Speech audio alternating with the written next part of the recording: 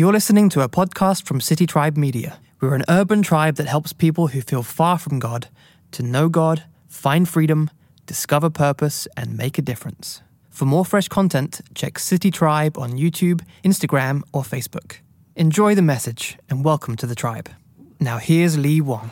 Well, hey, Tribe, it's great to see you guys, and hello to everyone who's joining us digitally. My name is Lee, I'm one of the Tribe teachers, and as mentioned, we are kicking off a new series of teachings today, 4 weeks, that sort of culminates and continues the conversations that I've led this year. But more importantly than that, this series of teachings is going to prime the pump and till the soil for what our lead pastor, Doug Robbins, is going to do the first 5 weeks in the new year. It's going to be amazing. Now, as for this series specifically, these next 4 weeks, let me share with you the premise of it, and then we'll jump into the scriptures. So have y'all ever seen those red Keller Williams Realty signs that are staked in folks' front lawns?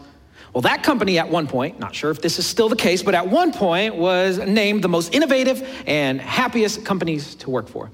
And their founder, Gary Keller, wrote his philosophy that helped him experience such extraordinary results. In his book titled The One Thing, he shared this concept that helped him live extraordinarily, and this is some of the basis for our series. He said, a 2-inch domino has the power to knock over a domino that's 1.5 times its size and its weight. So imagine that you and I lined up a whole bunch of dominoes to reflect just that. And we knock over a first domino that knocks over a second domino 1.5 times the size of the first. And that second domino knocks over a third domino 1.5 times the size of the second, and so forth.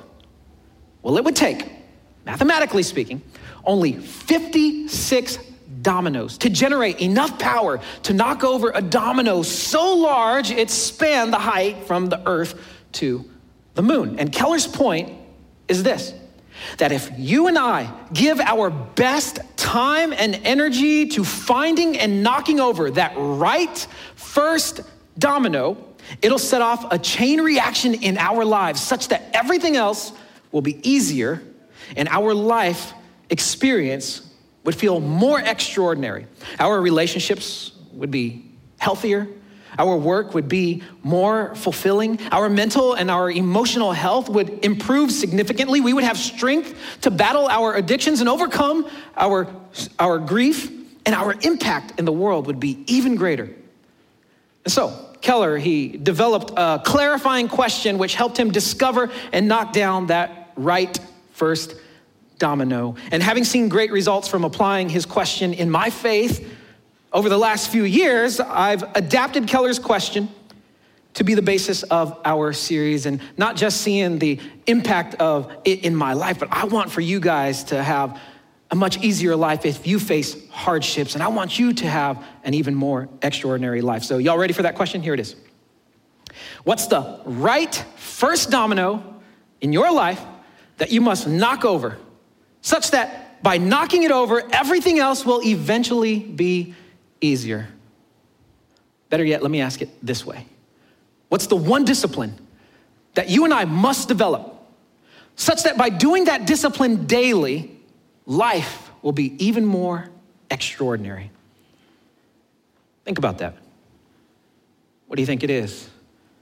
Y'all watching digitally, type in the answer in the comments, and we'll see a little bit later if you were right. Over the next few minutes, we're going to explore how the scriptures answer that question. And in the following weeks, we're going to further unpack the answer to it. Now, the answer to that question is all throughout the scriptures. But because no other contributor to our Bible wrote more about it, today we're going to focus on the final section of first century historian Luke's gospel account. And then we're gonna jump into the continuation of that account in the first and second sections of the book of Acts, which he also wrote. So if you plan to follow along with me in your Bibles, be sure to open up and turn to Luke chapter 24, and then be ready to continue that storyline in the book of Acts chapters 1 and 2. Now, before we begin, would you all join me in prayer?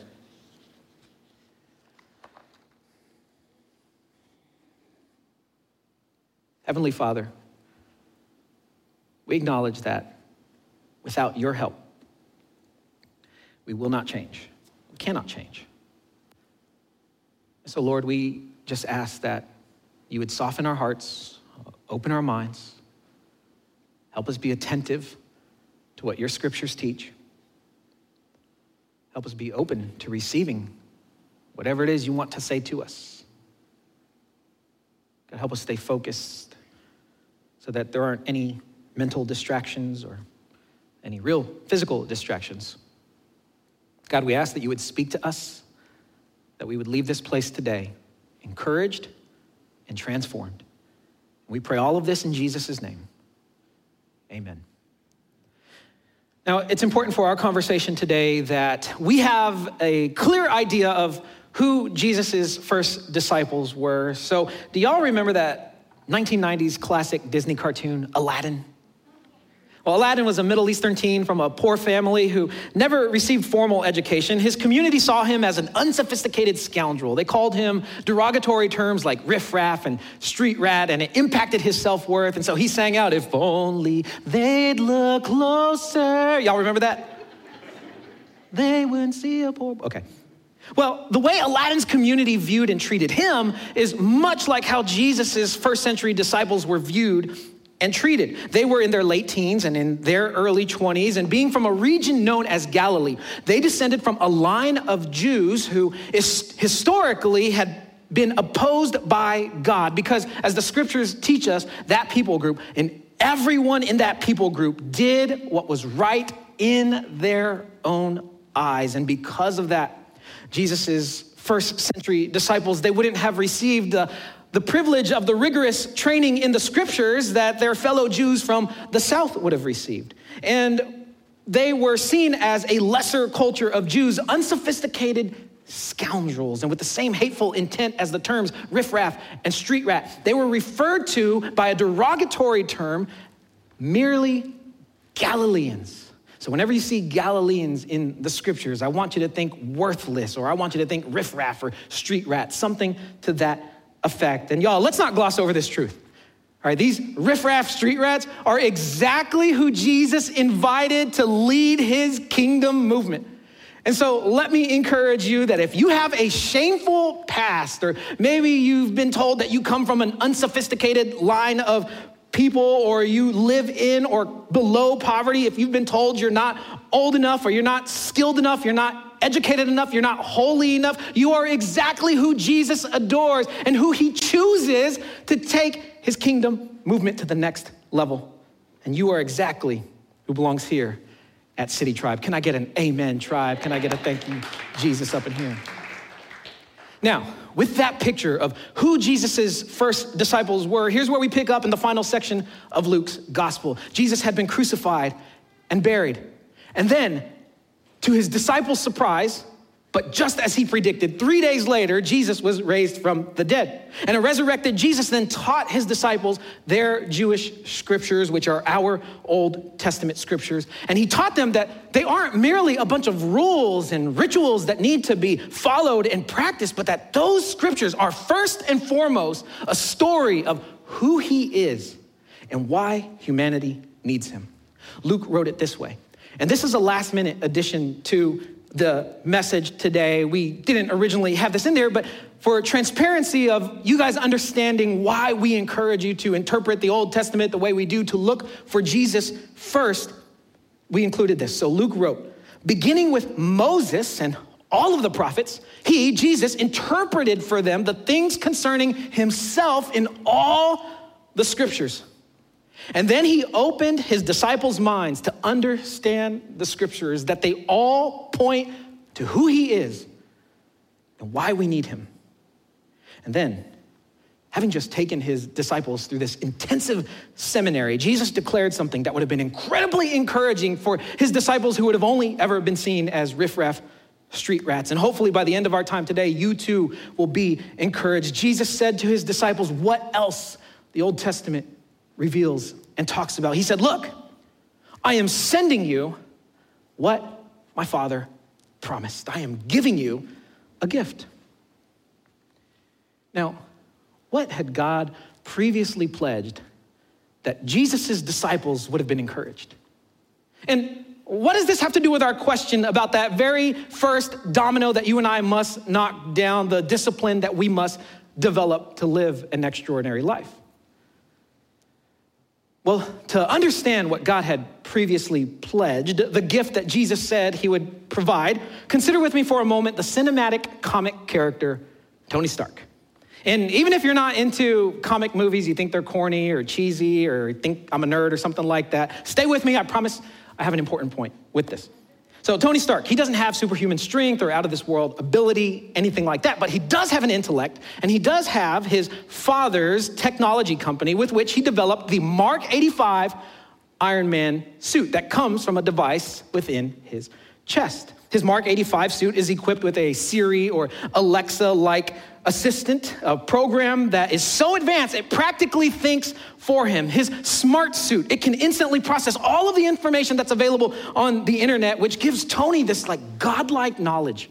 It analyzes his opponent's moves so he can accurately predict their next move and outmaneuver them. And so, when Tony summons his Mark 85 suit, his natural human intellect and intuition and abilities, all of that is enhanced. That is, when he suits up, he is, here it is, clothed in power. When Tony suits up, he is clothed in power. And this idea of our natural human intellect and intuition being enhanced by access to godly wisdom is partly what God pledged in our Old Testament, in the Jewish scriptures. It's what Jesus promised that he would provide. Jesus said it this way to his disciples, and look, I'm sending you what my Father promised, that gift, and as for you, stay in the city until you are clothed in power from on high. Jesus promised to provide his disciples, you and me, with a sort of heavenly Mark 85 suit. God pledged to enhance our natural intellect and intuition to help us precisely predict our next wisest move in life. That's pretty sweet, right? As a father, I especially pray that my baby girl and my nieces and my nephews, that they will be clothed in power so that they have the wisdom to know what to do in very difficult situations, that they would have discernment as to which friends to choose and the people to date. I personally, too, need an enhancement of intellect and intuition as a husband who naturally knows all the wrong things to say to his wife at just the right time. Anyone else want to be clothed in power from on high? Come on, somebody. Tell someone you came with or tag them in the comments and tell them, suit up. Suit up. Now, that's only part of what God had pledged and promised, the gift that Jesus said he'd provide. For you and for me to best understand what else God's promise entailed, I want you to consider this. So for those of you listening only to the audio, I am holding a jar that is filled with vinegar in which pickles are immersed. And now, fun fact, in a recipe for pickling around the year 200 BC, we read the first written record of the word from which we in English get the word baptize. Now, pay attention to this, okay? Make mental note of this definition because we're going to come back to it later in our conversation.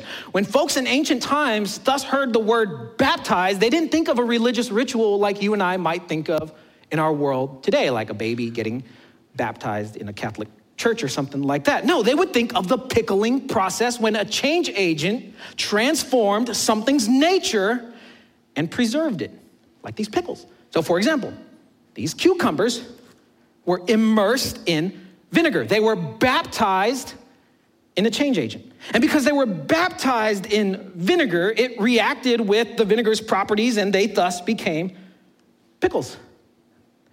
Their perishable nature was forever transformed. They are now preserved. Make sense? Well, baptize meant to immerse something in a change agent that would forever transform its nature and preserve it, and a change agent that would forever transform his disciples' nature, their hearts and their minds, and preserve them is what else Jesus promised he would provide. He later said it this way to his disciples: you will be immersed in a heavenly vinegar. You will be baptized with the Holy Spirit in a few days. God in the Old Testament previously pledged to immerse Jesus' disciples, you and me, in a heavenly vinegar, his Holy Spirit, in order to transform our hearts and our minds so that we take on his properties, so that we take on his nature. And mind you, God pledged to immerse you and me in the same Spirit who existed before creation, in community and in unity with the Father and the Son. He pledged to immerse us in the same Spirit whose wisdom and knowledge generated from absolutely nothing the heavens and the earth. And he created everything very good. He pledged to us the same Spirit that was breathed into man's nostrils that brought him to life, that made him animate. And the same Spirit that raised Jesus from the dead so that he ascended into heaven. And so like how cucumbers baptized in vinegar become pickles, whenever you and I are immersed in Jesus' Holy Spirit, we begin to take on his nature. When we are immersed in Jesus' Spirit, we become generative creators of very good things. When we are immersed in Jesus' Spirit, we become hope breathers and life givers. And like a pickle can never be unpickled and returned to its cucumber form, once you are immersed in Jesus' Spirit, you can securely rest knowing that your soul is forever preserved from perishing. You and I are brought into an eternal community with the Father and the Son and other believers through the Holy Spirit. That's a pretty sweet promise. Am I right? Now, maybe like me, some of y'all know some spiritual folks who are kind of hokey, kind of weird, right? You might be a little off-put by them. Or maybe some of you know someone who said, you know, I've tried all this Holy Spirit stuff, but never really did anything for me. Didn't help me get that job. Never miraculously paid off my debt. I prayed that the Spirit would help the Cowboys win a freaking game, and you've seen the last 25 years, right? And so maybe all this talk of the Holy Spirit is a little off-putting, or you've been disappointed, or you're underwhelmed. And I totally understand those sentiments. And let's just be really clear here, though. Your friends and my friends who are underwhelmed and disappointed, they are just wildly misinformed about the Spirit's role in our lives. And so that you and I don't become underwhelmed or disappointed, let's make sure we understand this. Why did God pledge to clothe us in power and immerse us in a change agent to transform our natures? For what reason did Jesus provide the gift of his Holy Spirit to his disciples? Well, what Luke recorded next, it clarifies the Spirit's role in our life. Here's what happened. About 7 weeks had passed since Jesus was raised from the dead, and a resurrected Jesus, eyewitness reports about him walking, talking, eating, teaching with people. They spread all throughout the Eastern Mediterranean region. Thousands of devout Jews from all over the known world at that time, 7 weeks later, they returned to the center of Jewish worship, Jerusalem, where Jesus had been crucified, for a major barley harvest known as the Feast of Weeks, also known as Pentecost. The harvest was plentiful. And just as Jesus had instructed them, 120 of his Galilean disciples, they were gathered together, awaiting to be clothed in power, awaiting his Spirit. And just as Jesus promised he would provide, their natural abilities were suddenly enhanced. They were clothed in power, and they were immersed in a heavenly vinegar. Their natures transformed. They were baptized by his Spirit. Luke detailed the event this way, and I want you to pay attention. Pay attention to the Spirit's working in the disciples' lives. Luke wrote, they were all filled with the Holy Spirit, and they began to speak in different dialects as the Spirit enabled them. And then hearing these folks speak, these uneducated, unsophisticated, young Galileans so profoundly praise and proclaim truths about God that was written in their Jewish scriptures, they shouldn't have been able to do that in various languages. Thousands of devoted Jews in Jerusalem, they grew curious how this was possible. Luke wrote, those Jews were astounded and they were amazed, saying, look, aren't all these who are speaking riffraff Galileans? How is it that each of us can hear them in our own native language? We hear them declaring, here it is, declaring the magnificent acts of God in our own tongues. So did you see it? What did the Spirit enable Jesus' disciples to do? Declare the magnificent acts of God. And so, don't be underwhelmed. Don't be disappointed when the Holy Spirit doesn't help you predict the Powerball numbers. Don't be underwhelmed or disappointed when he doesn't help you grow in popularity and help you get praise. And yes, continue to be cautious of hokey spiritual folks whose actions only get them attention. Because personal profit is not at all why Jesus promised to provide the gift of his Spirit. Jesus provides you and me with his Spirit. He clothes us in power. He immerses us in heavenly vinegar and transforms our nature so we can breathe hope in this world by pointing people to the only one who can give them the life they are seeking. Jesus eventually said it this way: you will receive power when the Holy Spirit has come on you, and you will be my witnesses. And in pointing people to Jesus, then we can experience the joy and the peace of bringing them into God's eternal family, the excitement of knowing we have prevented someone from perishing forever. We have preserved them for eternity. And that joy and that peace is what we think winning the Powerball or becoming popular or getting praise will bring us. Now, I want to highlight just one more element, one more point that Luke recorded about God's promise, and then we're going to answer that question about the one discipline that we must all develop. So, when the thousands of devoted Jews questioned how riffraff Galileans could so profoundly praise God, one of Jesus' disciples, Peter, he stood up and he explained to them that God's Spirit wasn't available to only educated and sophisticated and devoutly religious folks. He clarified for them what God had actually promised through their Jewish prophet Joel 800 years prior. And the fact that he clarified this is a miracle in itself. He shouldn't have known this. Peter quoted what God said: I will pour out my Spirit on who? All people. And then your sons and your daughters will prophesy. Boys and girls, they will declare God's magnificent acts. Your young men will see visions. Your old men will dream dreams. Every generation can experience this. I will even pour out my Spirit on my servants in those days, both men and women, and they will prophesy. And ladies, this is why we so strongly believe, we are convinced that you have a voice, you have a significant role in Jesus' kingdom movement. And then only those who pray certain prayers, light certain candles, perform certain rituals will be saved. Doesn't say that, does it? And then, say this next word for me. Then everyone. Let's say that again. And then everyone who calls on the name of the Lord will be saved. You will be preserved and not perish. Now, this isn't in the notes here, but I was just feeling a little something that I wanted to do with this.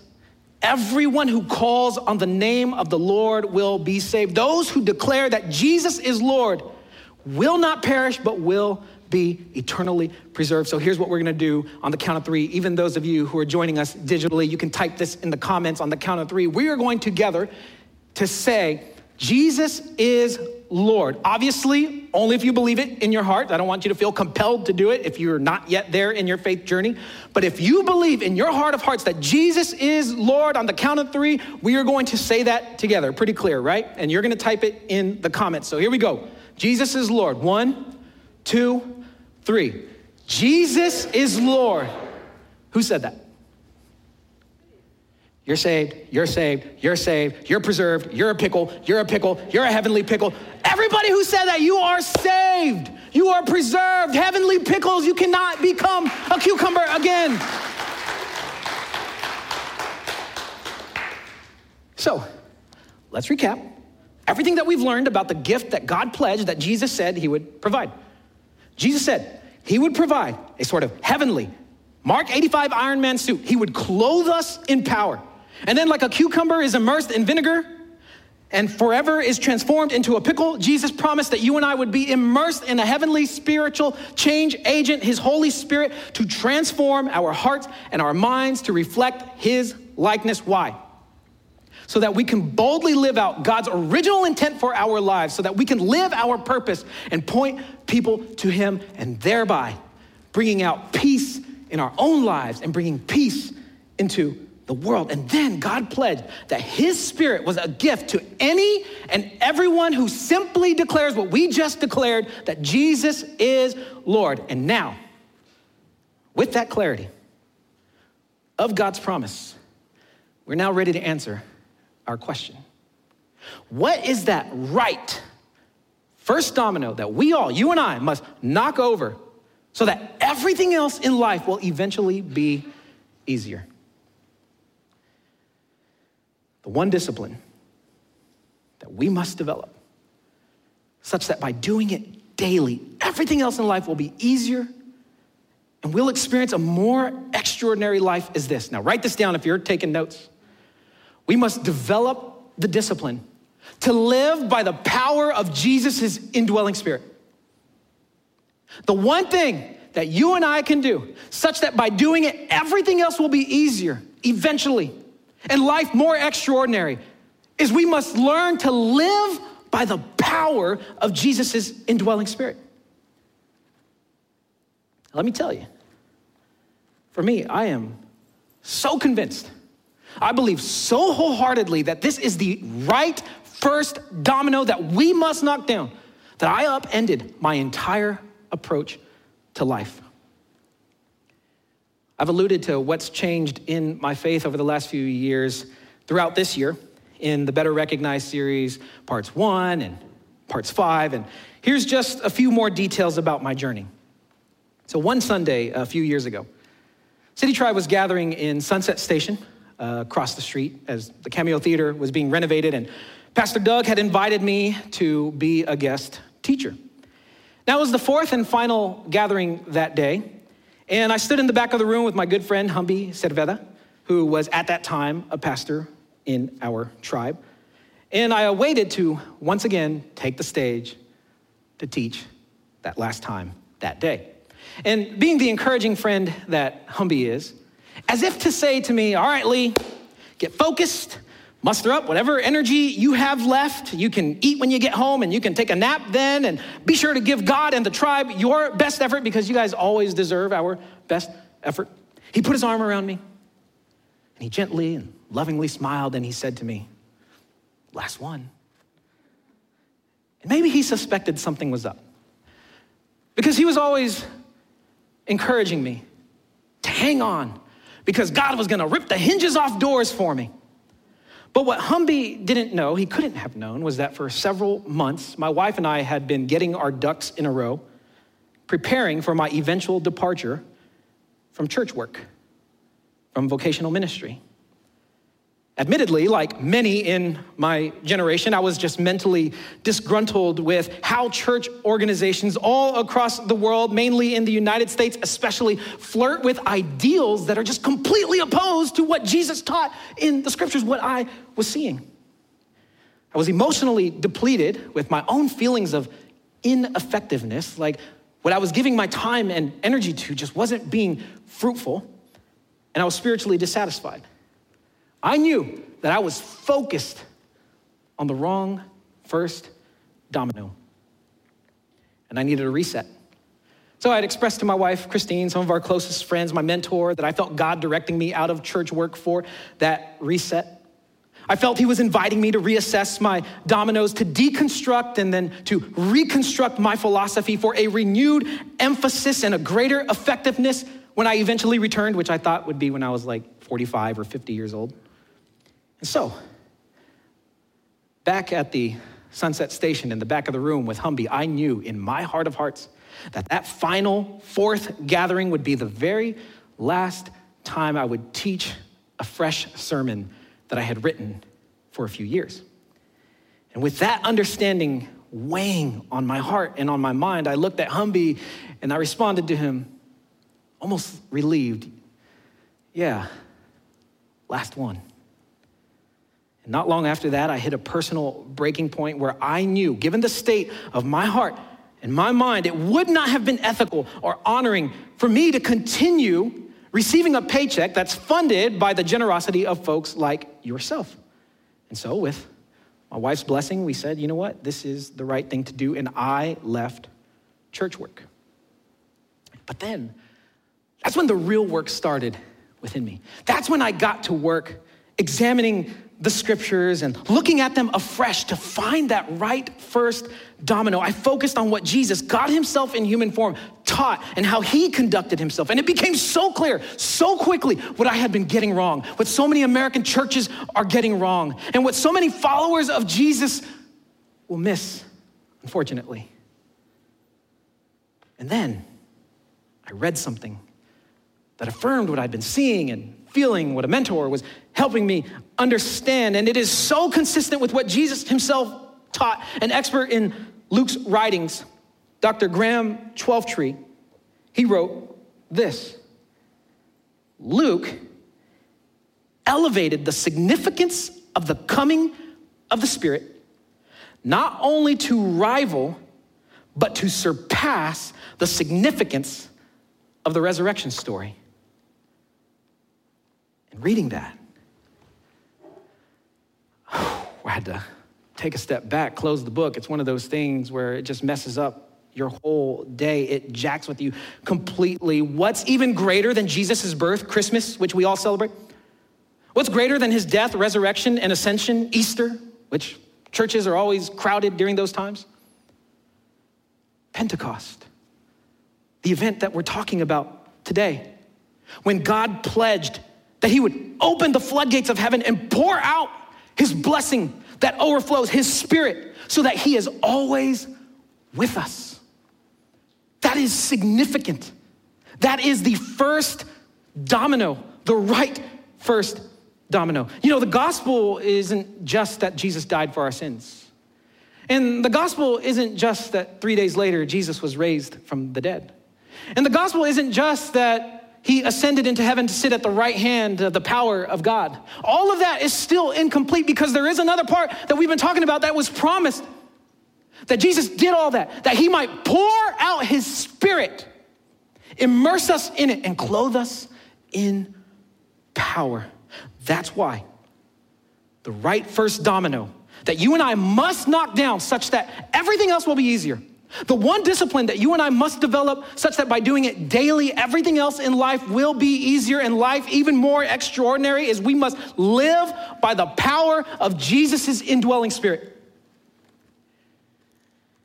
And my eyes now being open to this truth, I changed my mind. I gave consideration to what gets my best time and energy. I revamped my entire teaching style. I revamped what I emphasize every time I teach and have the opportunity to connect with you guys. And y'all, I am very much a riffraff, street rat Galilean. And look what living by the power of the Spirit has done in me. I cannot stop talking about the magnificent act of God, the pouring out of his Spirit. Think about this. In the year that I have been with you guys in this tribe, in the enrichment series, we learned that you must know the Spirit's voice. You must know the shepherd's voice. In the You're Invited series, part 2, we learned to deny yourself daily and ask the Spirit how to show preference for others. In part 5 of that series, we said, draw near to God and pay attention with intention to what his Spirit has to say to you. In part 10, we learned to steward the Spirit that's been given to you. In the Better Recognized series, part 3, we learned that the Spirit is the one who gives life. In part 5, we learned that it's Jesus' Spirit that sustains and satisfies you. In part 9, we learned to stay constantly connected to the Spirit, your counselor, and let him make the calls. Listen, we love you. I love you. We want you to experience an extraordinary life. If you are dissatisfied, disgruntled, disappointed, we want you to experience something that just makes life a little easier for you. So we have intentionally been trying to send you a message. We are emphasizing that to live a life of joy in peace, you must knock over that right first domino. You must develop the discipline to daily live by the power of Jesus' indwelling spirit. Now, you might be wondering, okay, but how? Right? Practically, Lee, how might I live by this power of the Spirit that resides within? And that's what we're going to explore these next several weeks in this series we're calling The Gift and the Giver. The Holy Spirit is the gift that gives life, not just to us, but to others around us. And so next week, part 2 of this series, we're gonna explore how Jesus' indwelling spirit has the power to renew us. In part 3, I will be back with you guys personally to explore how Jesus' spirit empowers us to raise up the world around us. In the final teaching of this series, we'll explore how Jesus' indwelling spirit has power to refill us. But it's just 4 weeks. And these 4 weeks are just scratching the surface. And so as mentioned, for the first 5 weeks in the new year, our lead pastor, Doug, is gonna fire us up even further with deeper teachings on the Spirit, that first domino. And so if anything, put on the top of your New Year's resolution list that you will learn to live by the power of Jesus' indwelling spirit. And make plans now to gather with us, whether digitally or physically, for the next 8 weeks, especially as we give emphasis to this one thing. Now, as for today, where might we start? Well, we start by doing what Joel prophesied and what Peter told the thousands of Jews who witnessed the Spirit poured out onto Galileans. Peter, in his own words, he put a spin on Joel's remark about calling the name of the Lord to receive the Spirit. He charged the crowds with a word that literally meant to give second thought to. After considering, it meant also to change their mind. He said to them, repent. In other words, it's as if Peter was saying, where you start today is to give second thought to who Jesus is. Give consideration to calling on his name and declaring what we declared a few minutes ago, that Jesus is Lord. Turn back to entrusting him and living by his power. And then, like God said through Joel, he will pour out his Spirit. He said, repent and be immersed in Jesus' change agent. Be baptized, each of you, in the name of Jesus Christ, and you will receive the gift of the Holy Spirit. For the promise is for you and for your children and their children and their children, and for all who are far off. It's for everyone who calls on the name of the Lord. And then Luke told us that as a result of folks giving second consideration, after considering those thoughts and changing their minds about who Jesus is, that very day, 3,000 people were baptized by the Spirit. Their souls forever preserved, their natures, and thus our world have changed because of their extraordinary impact from the Spirit. And so if God ushered in a new era of humanity through 120 riffraff Galileans, the most unlikely and unexpected individuals, what new era might God, through our 1,400 person tribe, what new era might God usher in?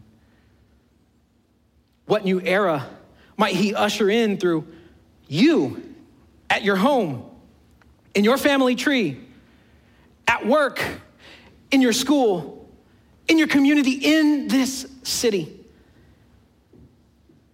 I don't know, but I'd like to find out. Where the 3,000 started is where I want us all to start today as one tribe. I want us together to give second thought to who Jesus is. Let's repent. And whether you're a longtime follower of Jesus and you've already received the gift of the Holy Spirit, or if you've been following along with City Tribe all throughout this year and you're at a point where you want to make a declaration that Jesus is the God who pours out his Spirit onto everyone who declares him Lord. If you're disgruntled, depleted, or dissatisfied, if you want to live an extraordinary life, you want to knock down that first domino, I invite you to declare with me, Jesus is God who opens up the floodgates of heaven. And he gives to us what he promised, that he will pour out a blessing until it overflows, his Spirit, now and for eternity. And so here's how we're gonna do that. Right now, the band is gonna play a song called Spirit Breakout. And whether you're gathered with us digitally or you're here in the Cameo, I encourage you to create some mental and physical space. Maybe in your living rooms where you're watching, you would feel comfortable getting on your knees, or however you feel comfortable. You here in the Cameo, feel free to come to the foot of the stage or to an area behind the production booth. And as the song plays, I want you to imagine that you are being clothed, covered in a heavenly Mark 85, that you're being clothed in power. Your Iron Man suit is taking shape on you. Or I want you to imagine that you are immersed in a heavenly vinegar like a pickle, and you're being transformed into the properties of who Jesus is, and you're being preserved. And all the while, I want you to give second thought to who Jesus is. Change your mind about him. Repent by meditating on these lyrics. They're on the screen. King Jesus, there you're declaring that he is Lord. You are the name that we are lifting high. There's no other name above you. You are God alone. So Spirit, break out. Lord, pour out your Spirit once again. Change me. Change us. Spirit, break out.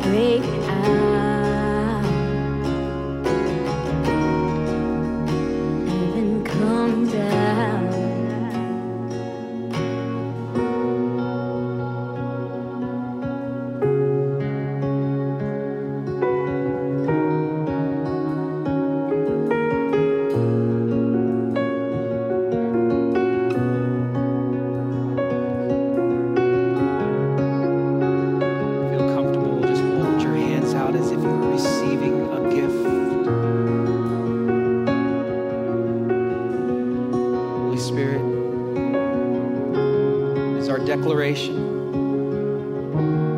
King Jesus, that you are Lord, that you are God above all powerful creator, and yet you love us, you adore us so much that you would pour out your perfect spirit onto and into imperfect people like us, that we would live in power with an enhanced ability to live out your purpose for our lives. Come, Holy Spirit.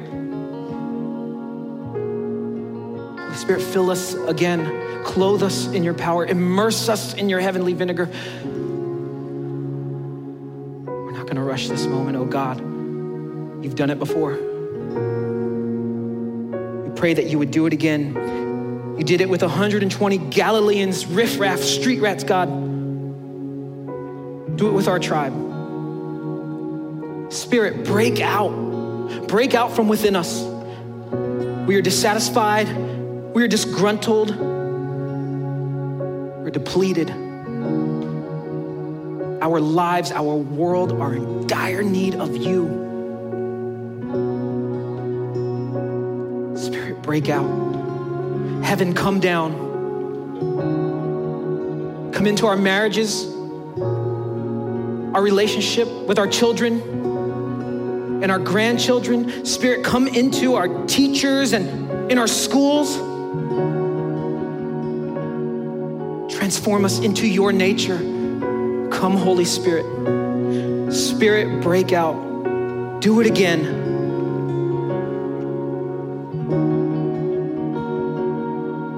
Jesus, you are the name we're lifting high.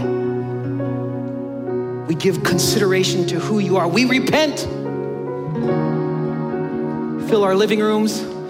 Fill this Cameo. Fill our souls. God, help us declare the magnificent act that is you pouring out your Spirit.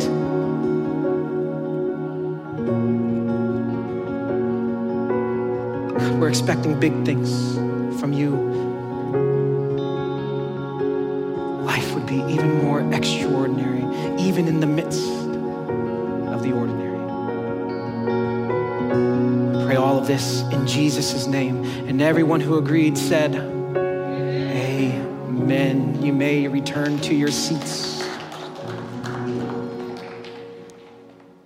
Well, hey, some of you, for the first time today, made that declaration that the prophet Joel said, if you made this declaration, God would pour out his Spirit onto you. You said that Jesus is Lord. And so for those of you who did that, first of all, congratulations to you. We are thrilled for you. As we talked about all today, you are now forever preserved and you are reconciled into a relationship with God and with all of us who believe. And so, City Tribe, would you give a huge round of applause for anybody who may have made that declaration today?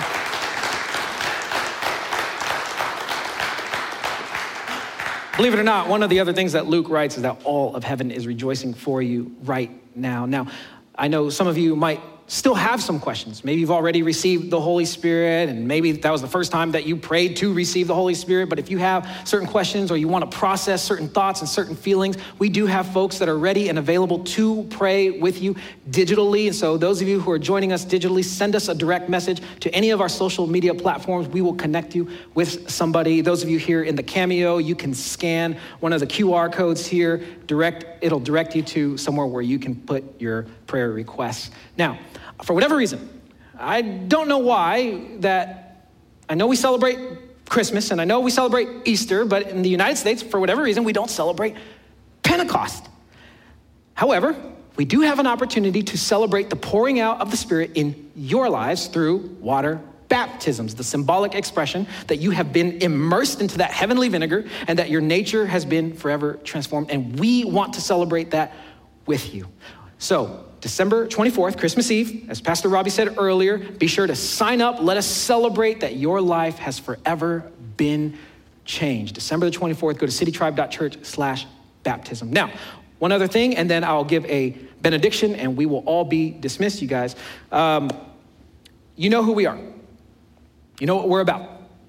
I've shared with you just how we view your generosity, and we honor that. And so I ask you guys that if you consider City Tribe your home, you know and you believe that we are all about Jesus and talking about the one domino that must fall, the one discipline that everybody must develop is connecting with the Holy Spirit, then invest and sow a seed into the kingdom movement here. Be sure before you go to give your first priority, and you can give to the storehouse by going to citytribe.church/tithe, or go to the offering boxes here, or you can give from a mobile device that's on the screen. But I promise you, we steward well the resources that you work so hard for, and we try to multiply it into souls that are going to join us in heaven. Now with that, if you feel comfortable, go ahead and stand up, and we'll keep our hands to ourselves unless it's somebody that you came with. Those of you joining us digitally, feel free to stand up just the same. And let me speak this benediction over you all, brothers and sisters, as you go. May you be reminded to focus on that right first domino, that you would develop the discipline such that by doing it daily, everything else will be easier and life more extraordinary, that you would live by the power of Jesus's indwelling spirit. So may you go clothed in power and immersed in the heavenly vinegar so that your nature is transformed and we point people to the only one who gives life. God bless you guys. Have a great week. We're glad you were part of the tribe today. To further connect with us, check citytribe.church.